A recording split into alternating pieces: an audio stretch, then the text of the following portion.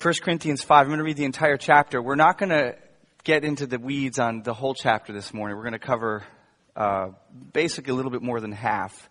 And then next week we'll talk more, Lord willing, we'll talk more about the rest of it. But I wanted to present the whole chapter in its entirety because as a chapter, it really works well together. It is really kind of one picture of what the Lord is trying to say. It's a really good, clean section that opens and closes here. So let's read it together. I will read it to you and prayerfully consider this as we hear the word of the Lord. It is actually reported that there is sexual immorality among you, and of a kind that is not tolerated even among pagans. For a man has his father's wife, and you are arrogant. Ought you not rather to mourn? Let him who has done this be removed from among you. For though absent in the body, I am present in spirit, and as if present, I have already pronounced judgment on the one who did such a thing. When you are assembled in the name of the Lord Jesus, and my spirit is present, with the power of our Lord Jesus, you are to deliver this man to Satan for the destruction of the flesh, so that his spirit may be saved in the day of the Lord. Your boasting is not good. Do you not know that a little leaven leavens the whole lump? Cleanse out the leaven, that you may be a new lump, as you really are unleavened. For Christ, our Passover lamb, has been sacrificed. Let us therefore celebrate the festival, not with the old leaven, the leaven of malice and evil, but with the unleavened bread of sincerity and truth. I wrote you in my letter not to associate with sexually immoral people, not at all meaning the sexually immoral of this world, or the greedy and swindlers or idolaters, since then you would need to go out of the world. But now I'm writing you not to associate with anyone who bears the name of brother, if he is guilty of sexual immorality or greed, or is an idolater, a reviler, a drunkard, or swindler, not even to eat with such a one. For what have I to do with judging outsiders? Is it not those inside the church whom you are to judge? God judges those outside. Purge the evil person from among you. Let's pray for a lot of help for this very, very, very serious and difficult passage. Lord, thank you for your word for us today. Lord, it takes a sobering moment to swallow and say thank you for a passage like this, Lord. But after processing it and working through it, I am really hopeful that this passage is the right passage for our church today. And I pray, God, that you would confirm that through your Holy Spirit's presence this morning with us, speaking your word to your people for your glory. Lord, speak your word to your people for your glory and for their good. And Lord, have mercy on me, a sinner who needs much grace this morning. And I thank you, God, that for all of us, we all need much grace this morning. You have much grace this morning. You have mercies anew for every single person in this room. And I pray, Lord, for any present here who don't know you, that your Holy Spirit would take these words and speak something of your heart for them, to them. In Jesus' name I pray. Amen. So in light of the solemn assembly, the whole blessing point process we've been through, most of you guys know what that's been about. It's been about kind of just trying to come to the Lord and look within our church's history to celebrate the good he's done and also to turn from ways that he's calling us to turn back to him. This text would not be like my go-to texts, personally. But as I looked at this text and considered this series where we are, I feel, Lord willing, it is not just feeling, but I feel very hopeful that this is a text for a time such as this. And that many of the texts we're going to be looking at in 1 Corinthians are texts for a time such as this.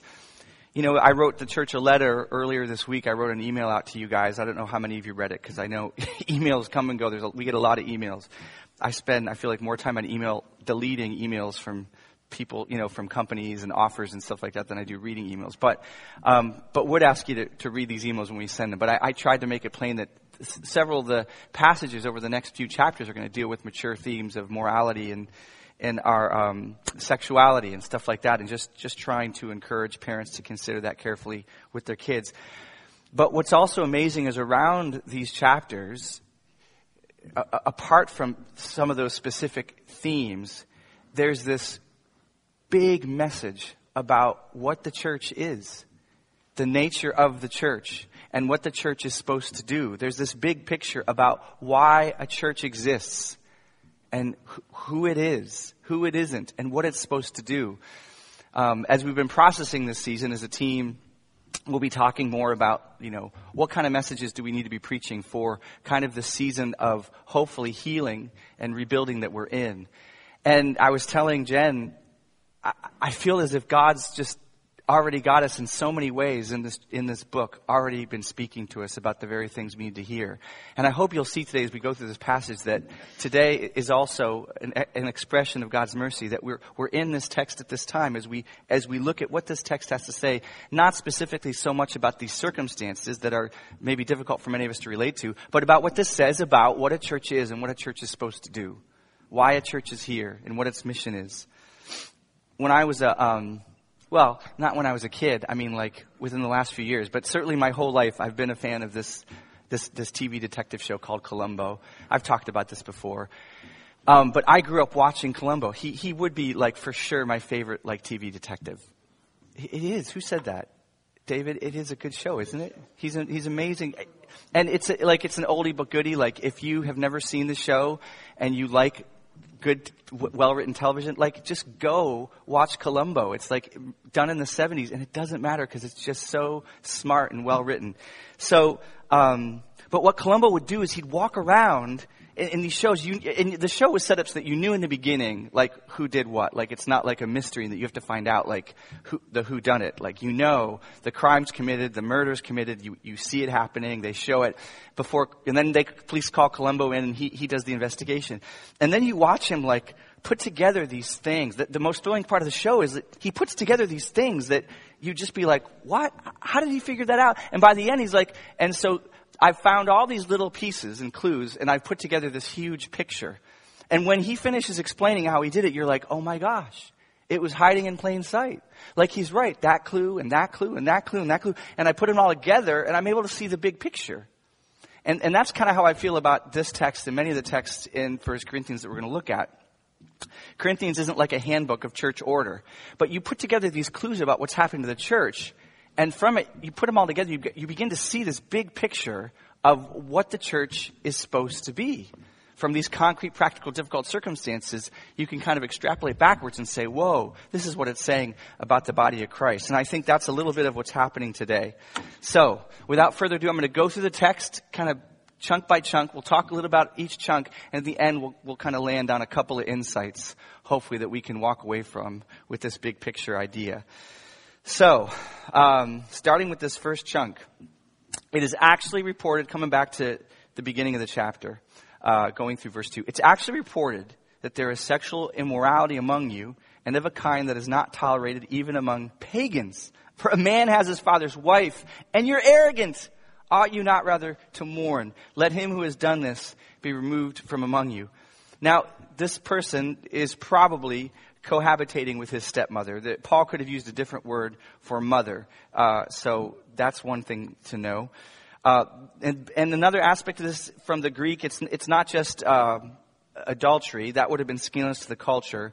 But this extra layer of family relationships is anathema even to the culture around them that would have had a lot of freedom and liberality when it comes to these kinds of relationships. But even that culture around him would have said, whoa, no way, that crosses the line. Another thing to know is that this isn't a momentary failure or a man seeking to repent of a terrible battle he's struggling with. This is an ongoing, openly accepted, immoral relationship. The church is fine with it. Paul says you're proud in the context of it. And this person is not responding to any appeals to stop. Okay, so it's not like they're working through some program and they're struggling and they're trying to get help. This is a person who's set in their ways, they're fine, it's ongoing, and the church is tolerating it. Paul says the church should be rather grieved over it, but they're proud. It doesn't explain this in a big picture, but it's possible that they were proud of being a church that would let this happen and be okay with it. You know, Paul in a few chapters will rebuke them for this, saying, all things are lawful for me. All things are lawful for me. So it's possible that this was a church that saw grace as a license for behavior like this. They believed that they were above the law and above these kinds of constraints because Christ has died and made everything clean. We can do whatever we want, which is a really huge misunderstanding of grace. They may have seen themselves as loving and tolerant, but Paul is saying the opposite is actually true. By refusing God's standards, you were lifting yourselves up above God. So you're not this humble church that's kind of living and let live. No, you're basically lifting yourselves above God, saying, it's fine to do what you want. And Paul says that's not humble. That's not toleration. That's pride. That's arrogance. You're calling yourselves a church, but you're setting yourselves above the God you're purporting to worship. And furthermore, it's not loving, because they were enabling this man's spiritual destruction, which is the most unloving thing they could possibly do. So they were neither humble and tolerant truly, nor loving. And Paul's calling a spade a spade. And then he gets to the quick here. He's taken action, verses 3 through 5. For though absent in the body, I'm present in the spirit. And as if present, meaning as if present in the body, I have already pronounced judgment on the one who did such a thing. When you're assembled in the name of the Lord Jesus, and my spirit is present, with the power of our Lord Jesus, you are to deliver this man to Satan for the destruction of the flesh, so that his spirit may be saved in the day of the Lord. Paul's response to this man's sin is tough love. He says to the church, gather together in Christ's name. That is, the church is to gather in Christ's name to represent Christ. To be in Christ's name means you're walking in keeping with his character. You're doing what he is doing. So you're acting for him. And Paul says, as if Christ expelled this immoral brother from the church. We'll see later on why this tough love is really love. There's a great story about what happens in the next letter. But for now, let's look what is happening immediately here in the tough part of the tough love. Paul is speaking, first of all, with apostolic authority. It's possible that supernaturally, Paul is aware exactly of the truth of this situation. He's aware of the unrepentant in this man's heart. He's aware of the immorality. He's aware of the church's sinful tolerance. And the verdict is clear. So Paul isn't asking them to walk through normal protocols of biblical due process that we see in the Bible in a serious situation of excommunication like this. There'd need to be a lot of investigation. There'd need to be real credible multiple witnesses. There'd need to be cross-examination. It wouldn't just be about somebody telling somebody else this happened. There'd be a real serious, trial, so to speak. There'd be a chance for the man to hear questions and respond to himself before the verdict is read. So the church doesn't need to walk through this investigation, though, because Paul is saying, as an apostle of Jesus Christ, by the authority of Jesus Christ, I have already, maybe supernaturally, I already understand what's happening here. And I'm rendering a verdict. Enough. Cast this man out of the church. I'm with you. He says, I'm with you in spirit, even though I'm not with you in body. Now, this could refer to a few things, but my inclination is to believe that it refers to the reality that we talk about here on Sundays, the fact that though we're in a high school auditorium, the truth is on a deeper level, we are spiritually before the throne of God together.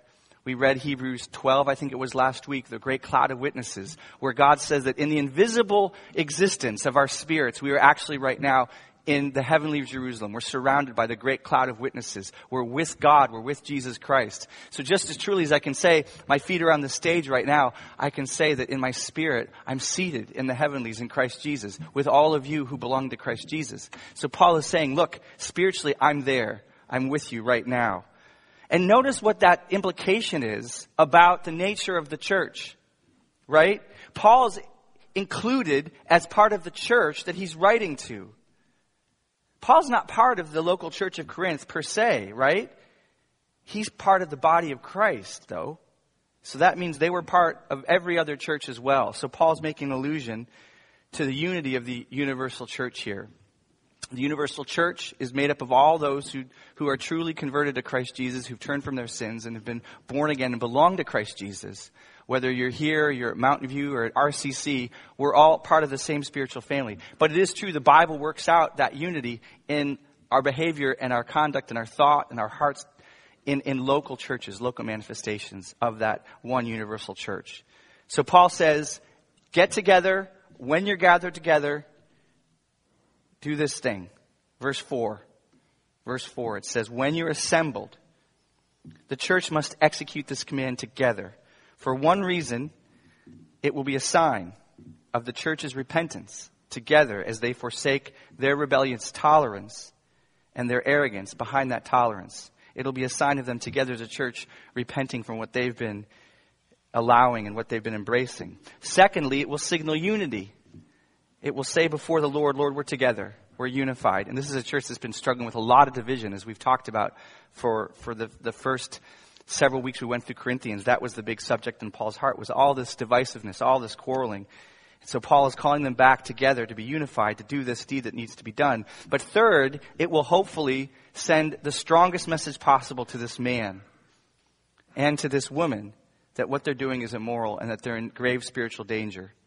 So moving into that, let's consider the content of the command. Paul says, when you're all together, deliver this man. This is so crazy. I mean, if I could just use kind of a simple word like that. It's just weird stuff, you know. It's holy stuff. It's true stuff. But what is going on here when you read this passage, right? Deliver this man to Satan for the destruction of the flesh, so that his spirit may be saved in the day of the Lord. I feel like we're moving into science fiction movies. Like, what realm are we talking about here? Like, you're talking about, Satan and the destruction of flesh. And this is just like, we're going to do this churchy thing about membership and tell this guy what he's doing is bad. Don't do that. No, Paul says there's something huge going on here. In spiritual realities, there's this huge thing that's happening through this little imperfect, clunky church in Corinth. They're engaging with spiritual forces beyond their imagination. Satan's being engaged in some weird, strange way. The Lord Jesus is being essentially, his will, his voice is being effectuated through the proclamation of this broken, struggling little church. This man's salvation is being pursued. So this church's action here will hopefully result in this man in some way being delivered to, exposed to Satan's power and influence in some pronounced way. And the result of this exposure to Satan's power and influence will be the destruction of his flesh. What's Paul talking about? I don't think Paul is referring necessarily to the man's body here when he says flesh. When you see flesh and spirit together in Paul's writings,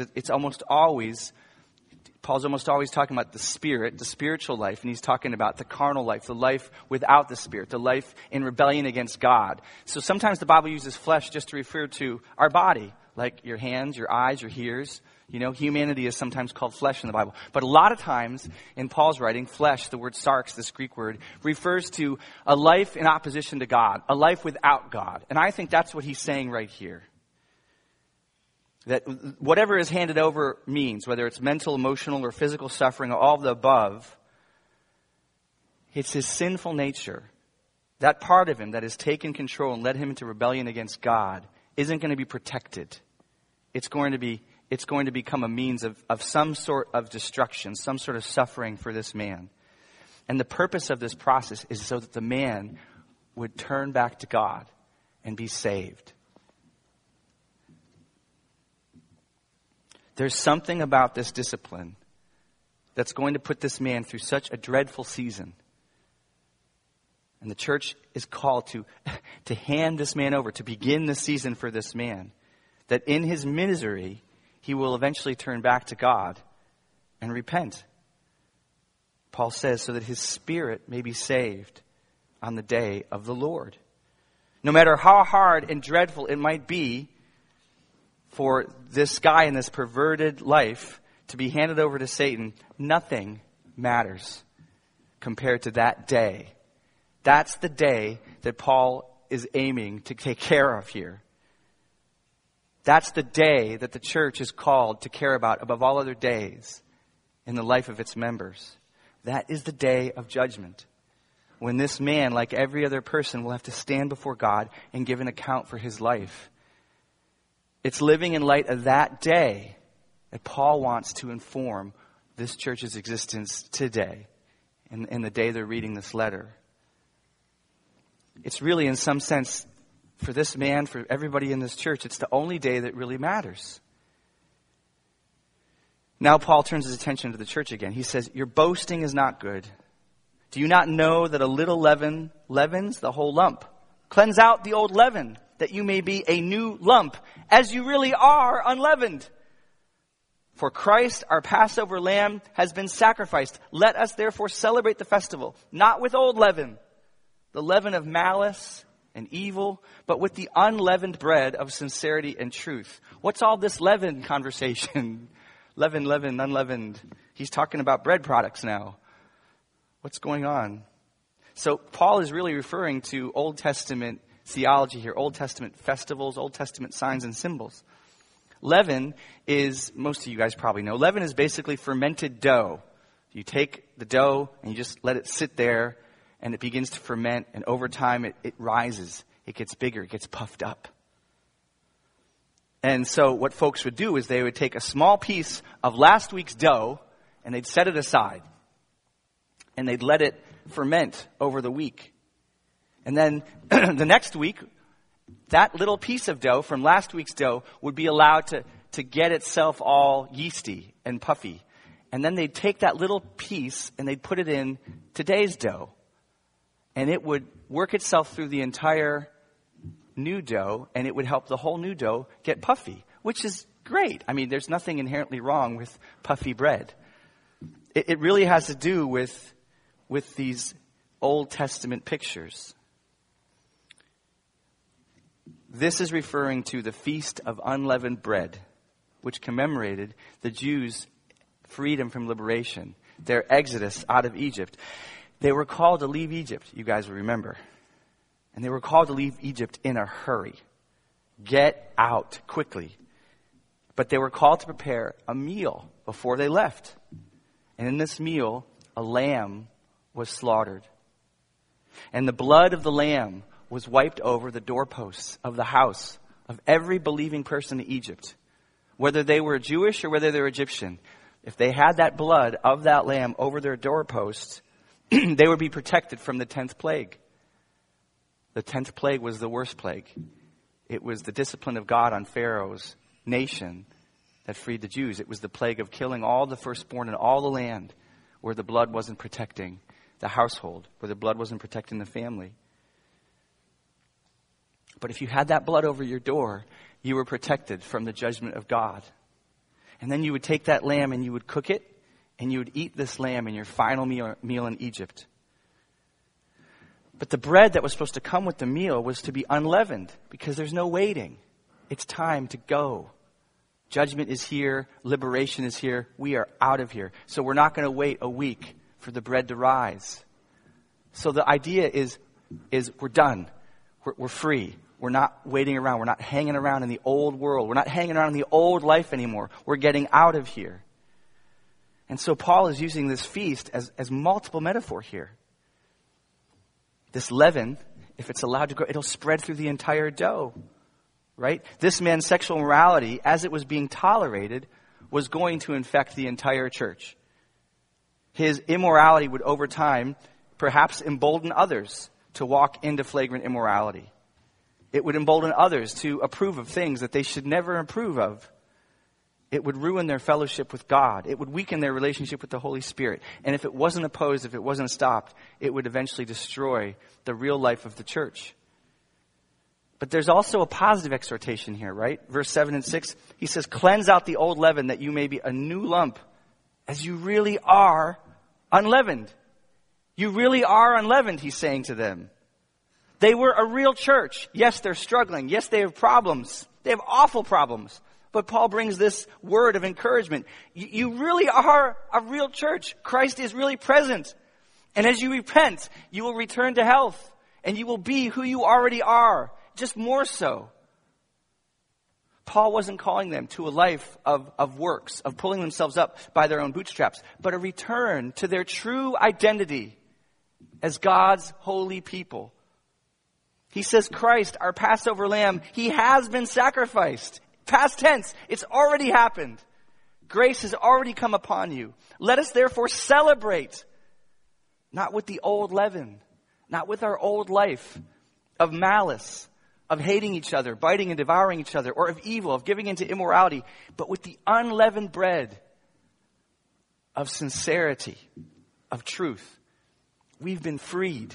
Let's live like we're free. Christ is with you. Live like Christ is with you. God's judgment over you has been removed. The Passover lamb has been sacrificed. Grace and mercy and life with his Spirit is your inheritance. It is your destiny. Take it. Take it.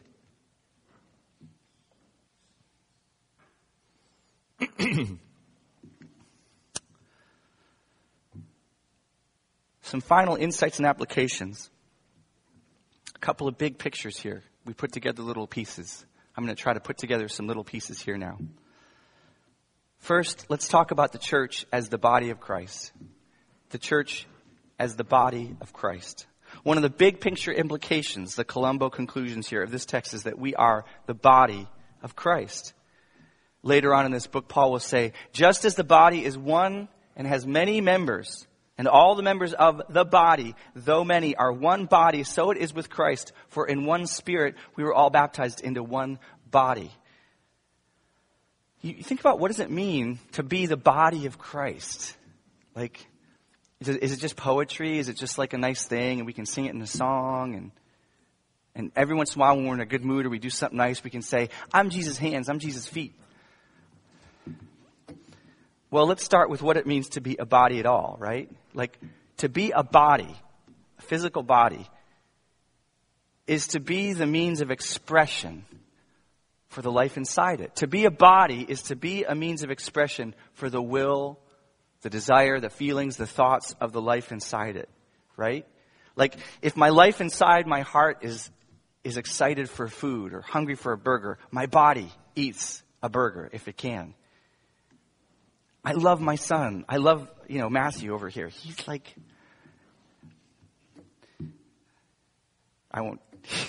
he's just great. I just love this look at, my body picks him up and gives him a hug. Because the life inside me just loves to pick him up and hug him, even though it's going to give me massive back problems really soon. I'm crazy about my wife. And so my lips give her a kiss. I'm sad. And so my body sheds tears. I'm weary. The life inside is tired. So my body rests. It lays down. My visible body expresses the invisible life of my soul. Its desires, its feelings, its choices. And so as the body of Christ, what are we supposed to do? We're supposed to express the invisible life of Jesus living inside us. And this includes, most primarily, when Paul talks about this in Scripture, it includes the body being a body to the body. What I mean is, mostly this includes the church being an expression of Jesus to one another. We can often think, I want to be the hands and feet of Jesus, and we think about doing good works in the world and showing people what Jesus looks like. There's that saying, you might be the only Bible that anybody ever reads today, because of how you will express the life of God to people out there. That's absolutely true. But in 1 Corinthians especially, what Paul talks most about, you see it in Ephesians as well, he talks about the body of Christ being called to express Jesus to one another. That's the priority that Paul is going over in 1 Corinthians again and again and again and again. Mark it as we go through the book. The body of Christ expressing the life of Jesus to one another. He gives gifts from the Spirit, Paul says in 1 Corinthians 12. Why? To serve the common good of the body. Prophecy, to serve people who are discouraged, or people who need encouragement, people who need admonition. He gives healing to people in the church who are sick through the gift of healing he gives to others. He might give a tongue to someone, and then someone else in the body will help that person understand what God is saying by interpreting it. He gives the gift of leadership to some, not to serve themselves, but to serve other people in the body. He gives the gift of mercy, to bring mercy to others in the body. These gifts are his hands and his feet to speak, to help the whole body. And in the case that we're looking at today, being Christ's body means acting, particularly acting with the voice, the authority, the words of Jesus Christ. This church was to speak for Jesus into the life of this rebellious man in order to save him from spiritual death. This church was to be the body, particularly to be the vocal cords, to be the voice of Jesus Christ to this rebellious man in order to save him from spiritual death. In their collective repentance, this church was to say to each other, not just this man, but to say to each other, hey, Jesus calls us to humility and not arrogance. And as we do that, Jesus is going to heal us. As if Jesus is saying to each of them through them, you belong to me. Return to me. The church is to be the voice of Jesus into itself, saying, you belong to me. Return to me. Do you ever think of the church as the body of Christ, particularly as the voice part of the body of Jesus? His voice on earth. This is a big part. This is a huge part of what the church does. Be his voice to each other on earth. In baptism, that public demonstration of our first faith, we are the voice of Jesus affirming to someone, you have repented of your sins. You have come to trust Christ for salvation. And in a sense, we confirm Jesus saying to that person, you are mine. You belong to me. I love you. I accept you. In the Lord's Supper, we continually recall Jesus' blood poured out and his broken body for our sins. And in a sense, we confirm Jesus saying to one another, I died for you. You are mine. Through the act of communion, we facilitate the voice of the Lord to one another. In regular confession of sin to each other, we get to pronounce Jesus' forgiveness and cleansing over one another. That was what we endeavored to do last Saturday at the Solemn Assembly, is to be able to bring our sins more out into the light and to be able to pronounce to each other in Jesus' name, God forgives you. I forgive you. And say, Jesus will clean you. Be the voice of Jesus promising forgiveness and cleansing. And in this final act here of church discipline, it's a much more sobering voice that's speaking. Paul portrays, for this spiritual safety, we warn this rebelling person by confirming that Jesus is saying to him,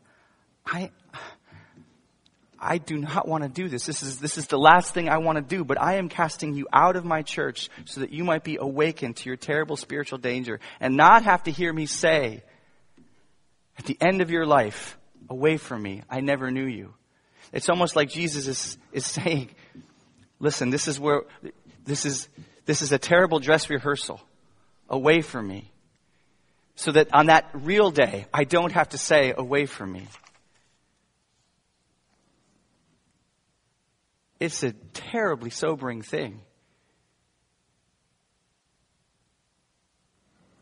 But they're doing it because much worse for that person, for that man, would be for him to hear that final, I never knew you.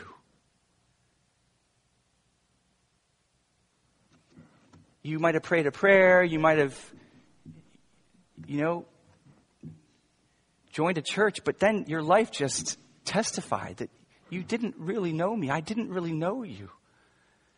So this church is trying to help awaken that person much sooner than that day that will be irrevocable. Because this day is revocable. This day is redemptive. This day doesn't end with that pronouncement.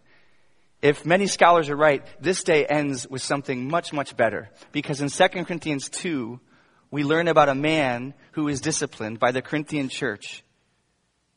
And here's how Paul talks about how this man responds. 2 Corinthians 2, the perhaps next or after next letter Paul, many scholars believe, is speaking to this very situation that we were reading about this morning. And here's what he says. I wrote to you, probably what we've read this morning. He says, I wrote to you out of much affliction and anguish of heart and with many tears, not to cause you pain, but to let you know the abundant love that I have for you. Now, if anyone has caused pain, he has caused it not to me, but in some measure, not to put it too severely, to all of you. For such a one, this punishment by the majority, this casting him out, it's enough. It's done the job. It's done its work. So you should rather turn to forgive and comfort him. This man has gotten smoted. This man has gotten severely tried by this handing over the destruction of his flesh to Satan. He has turned back. He has come back like the prodigal son. He has had enough of the mud. He has had enough of all the garbage. And he's run back to his father's house. And his father isn't waiting for him to get to the front porch. His father is running out to meet him with crazy love. And Paul is now speaking the voice of Jesus to this man's life. He wants the church to say something different to this man than we cast you out. He says, rather, you turn to forgive and comfort him, or he may be overwhelmed by excessive sorrow. So I beg you to reaffirm your love for him. For this is why I wrote.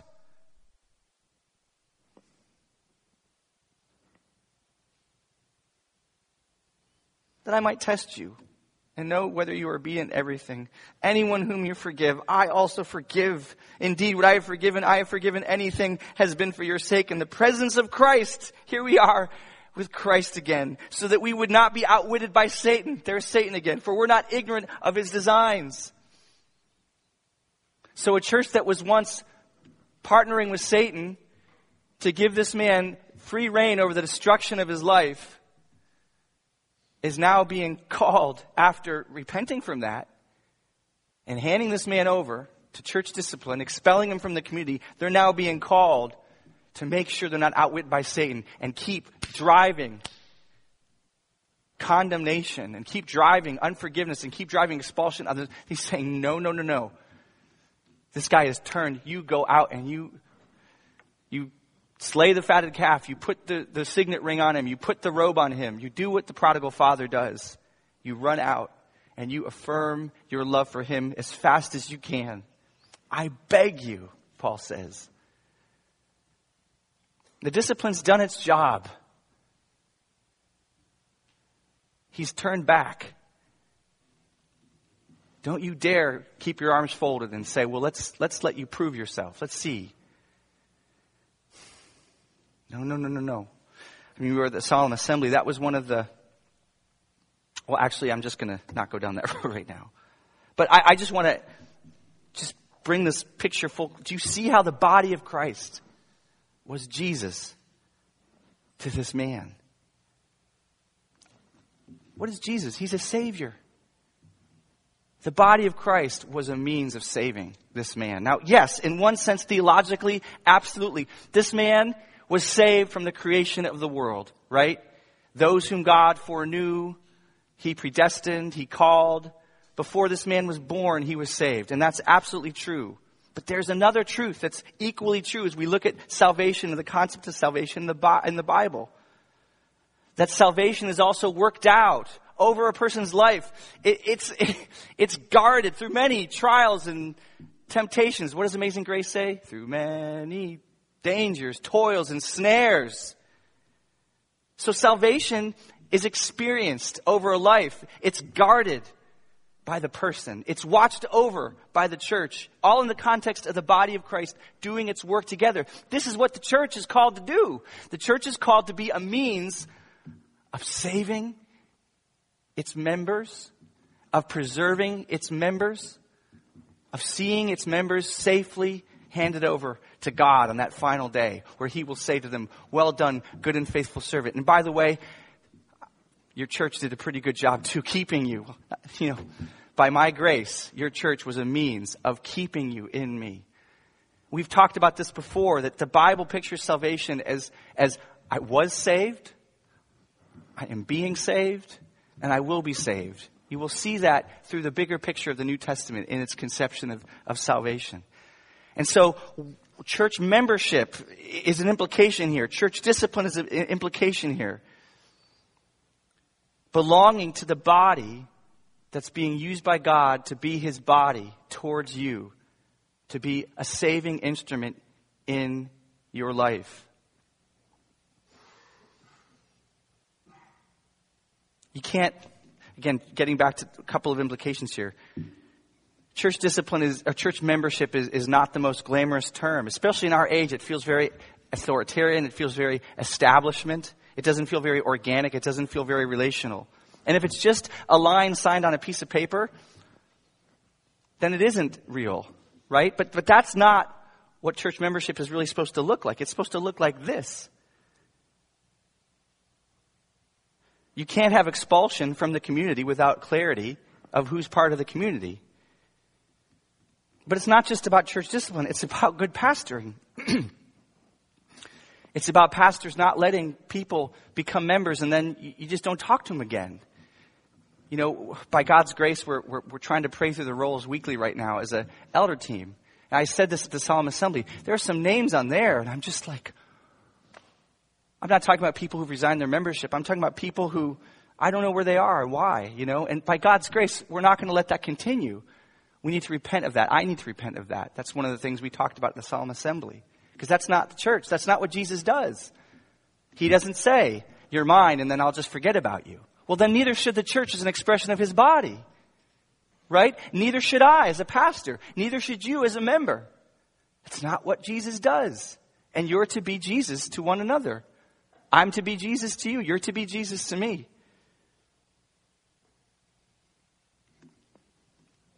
So membership is important. Communion, baptism, they can't properly function the way we're supposed to if we don't know who is claiming to be part of the body and who's not. You'll see that later as Paul talks about issues in the Lord's Supper. There are some people taking the Lord's Supper who just should not have been taking the Lord's Supper. But if the church doesn't know each other, if they're not engaging with each other, no one can watch over each other. Because we're just disconnected. We're hiding from each other. So this is an encouragement. And not just about watching each other to make sure that you're not sinning. There's so much more than that. That should be a small part. This should be about picking each other up the ground from crushing trials, from crushing discouragement, and saying, Jesus is with you. He won't leave you. What do you need to keep going? Help me pray for that for you. Help me be a means of God giving it to you if I can. Last night I was surprised by something. I got an email. I was just like, whoa. Somebody in the church had no idea. I get this email and I just go take a walk to pray. Emails are awesome. Oh man. Someday we'll just talk about emails all Sunday. But I've been going to the Psalm for a long time. And I don't know that this person knew that, but I'm going to Psalm 27 and kind of just trying to pray that through. I get a text an hour later from this person. They have no idea. They just said, I feel like the Lord has called me to pray Psalm 27 over you. I feel it really strongly. I'm praying Psalm 27 over you.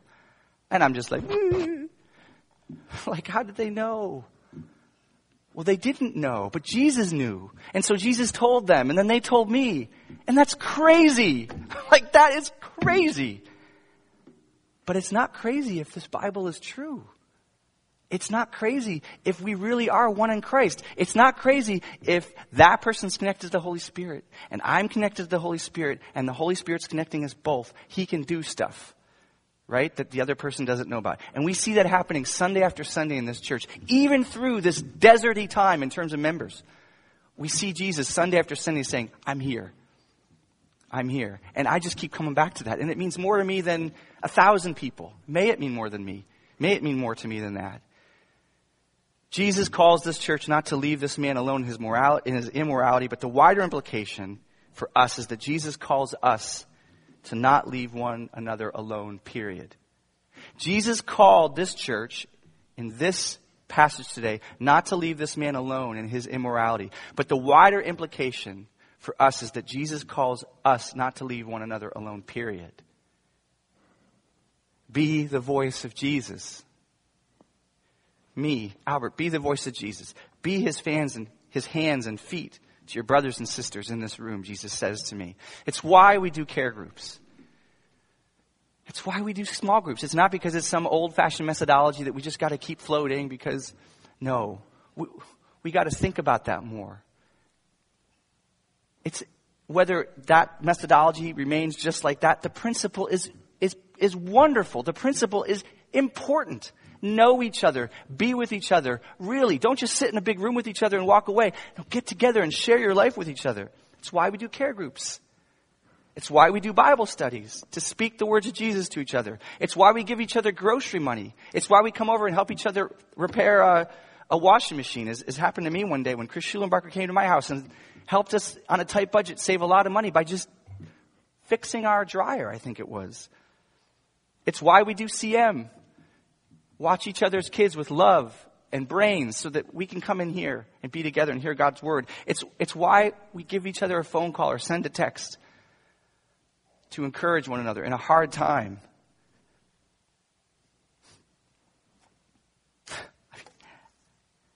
Ask not what your church will do for you. Ask how you will be Jesus for your church. How you will be an expression of his body for your church.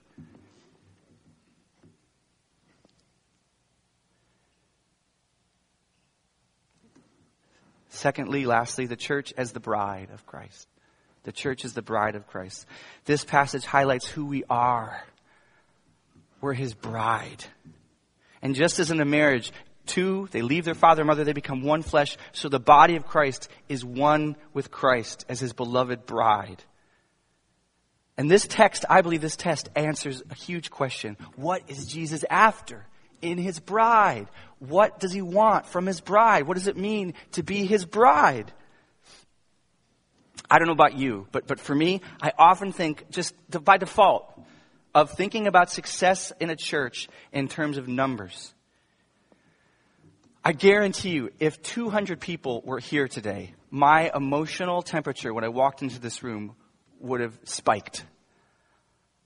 I would have just been like, yeah, 200 people. I mean, as an American pastor, I just want to be part of something successful and in a circumstantial, material sense. I want to see hundreds and hundreds of people in this room. And part of that's just superficial. I just measure success in a church by how many people go to it. I asked somebody last night, like, how is this thing? His response was, there were almost 100 people at this thing. That was, and I was just like, I got it. I know why he said that. It resonated. It resonated with him. It resonated with me. But I was like, what does that really tell me? What does that really tell him? It tells him something, but it doesn't tell him the most important thing. Size is great. More people may mean more true believers, more possible conversions, more people in heaven, more voices singing to God's glory, less people without God and without hope for eternity. That is a good thing. But it's not the most important thing. Sometimes we're tempted to evaluate a church by its wealth, by the beautiful building, the amazing sound system, the polished materials. I thank God for how Glenn crushes it on the soundboard, man, just week after week. Resources, money, they can be a real blessing. A building can be a lot of help in a lot of ways. But listen, I encourage you, look in your Bible at any of the letters of Paul to the churches he seeks to care for as the bride of Christ, and see how often he evaluates her on the number of people or the material resources they have. I'm sure there's probably a few exceptions, but I think for the most part, you will look in vain to see Paul evaluating a church by the number of people it has or its material possessions. What is most important to Jesus and his bride? Ephesians 5 tells us passage about husbands and wives is really a passage about Christ and his bride. It says, Christ loved the church and gave himself up for her. Why? That he might sanctify her, having cleansed her by the washing of water with the word, so that he might present the church to himself in splendor, without spot or wrinkle or any such thing, that she might be holy and without blemish. Here Paul writes, just as he does everywhere, of Jesus' passion for his bride. And what he describes as Jesus' passion for his bride is representative of every other place where he talks about Jesus' passion for his bride. And what you see here is that Jesus' passion for his church is not her size or her wealth, but her purity, her holiness, specifically her single-mindedness as it relates to her husband. Specifically, her purity as it relates to her devotion to her husband. That's what he is after. The church is not just to be holy in some moral sense. We can all be holy in moral senses from a horizontal point of view. Do good works, be good people, go to the homeless shelter. There's probably many more atheists doing a much better job of that than a lot of American Christians. It's not just about being morally good. He says, not just holy, but holy so that he might present the church to himself. She is holy in order to belong to him, to be with him, to experience him, to see him as he is, to embrace him for all he is. That is how she is holy. See, this church's sin meant something far more than simply tolerating scandalous behavior. It meant they were corrupting and compromising and degrading their marriage with their husband. They were hurting their husband's heart. Life is not primarily moral. It's primarily relational. The Christian life and all of life is not primarily about ethics. It's about relationship. Ethics are important as they orient themselves around a person, God.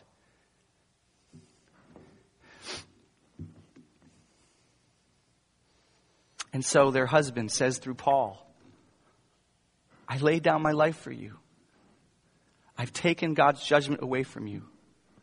Their husband says through Paul, my Father and your Father longs to give you an experience of the grace and mercy that I purchased for you. Come back to me. Come back to me.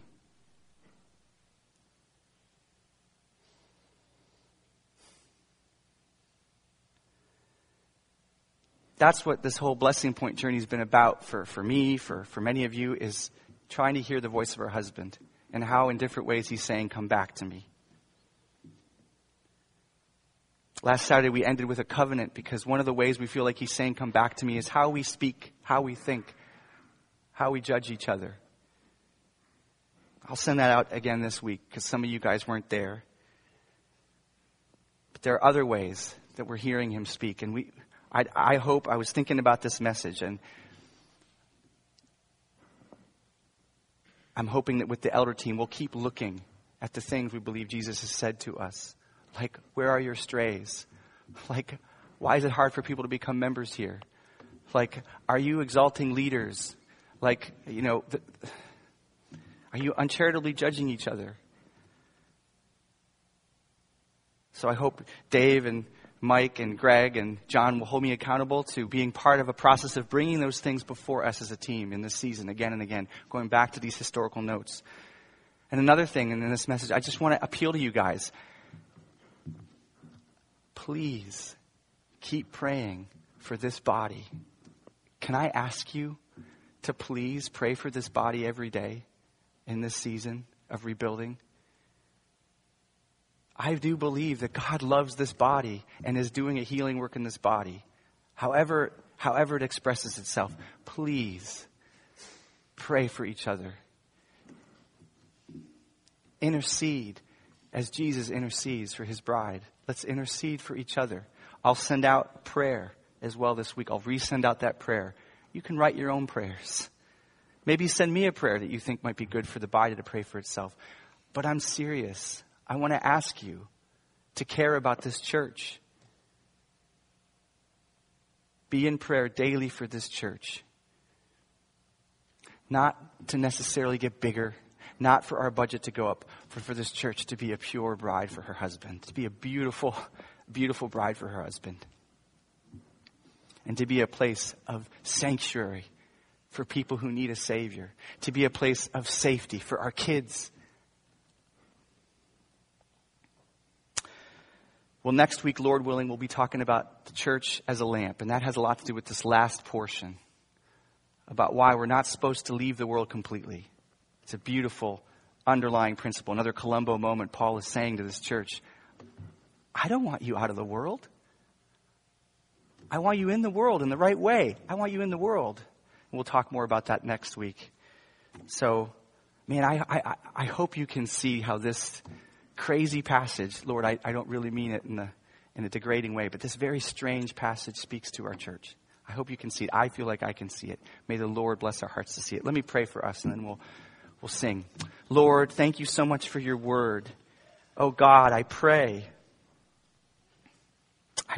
for your mercy on this church. I pray for your mercy on me as one of the elders here, that you would, Lord, we pray the prayer of David when he says, who can discern his error? Forgive our hidden faults, Lord, the things that you see that we don't see. Thank God that you can see them and you can forgive them. And also keep your church from presumptuous sins. May they not rule over us, Lord. And I'm going to pray this prayer that we prayed at the Solemn Assembly, and you can pray it along with me. It's sort of a corporate prayer of confession. Almighty God, we acknowledge and confess that we have sinned against you in thought, word, and deed. We have not loved you with all of our heart, soul, mind, and strength. We have not loved our neighbors ourselves. But Lord, deepen within us our sorrows for the wrongs we have done, the good we've left undone, and help us to remember, Lord, that you are full of compassion. You are gracious. You are slow to anger. You are plenteous in mercy. There is always forgiveness with you. Restore to us the joy of your salvation. Bind up that which is broken. Give light to our minds, strength to our wills, rest to our souls. Speak to each one of us, even at times richly through each one of us to one another. Let your word abide with us until it has wrought in us your holy will. Amen.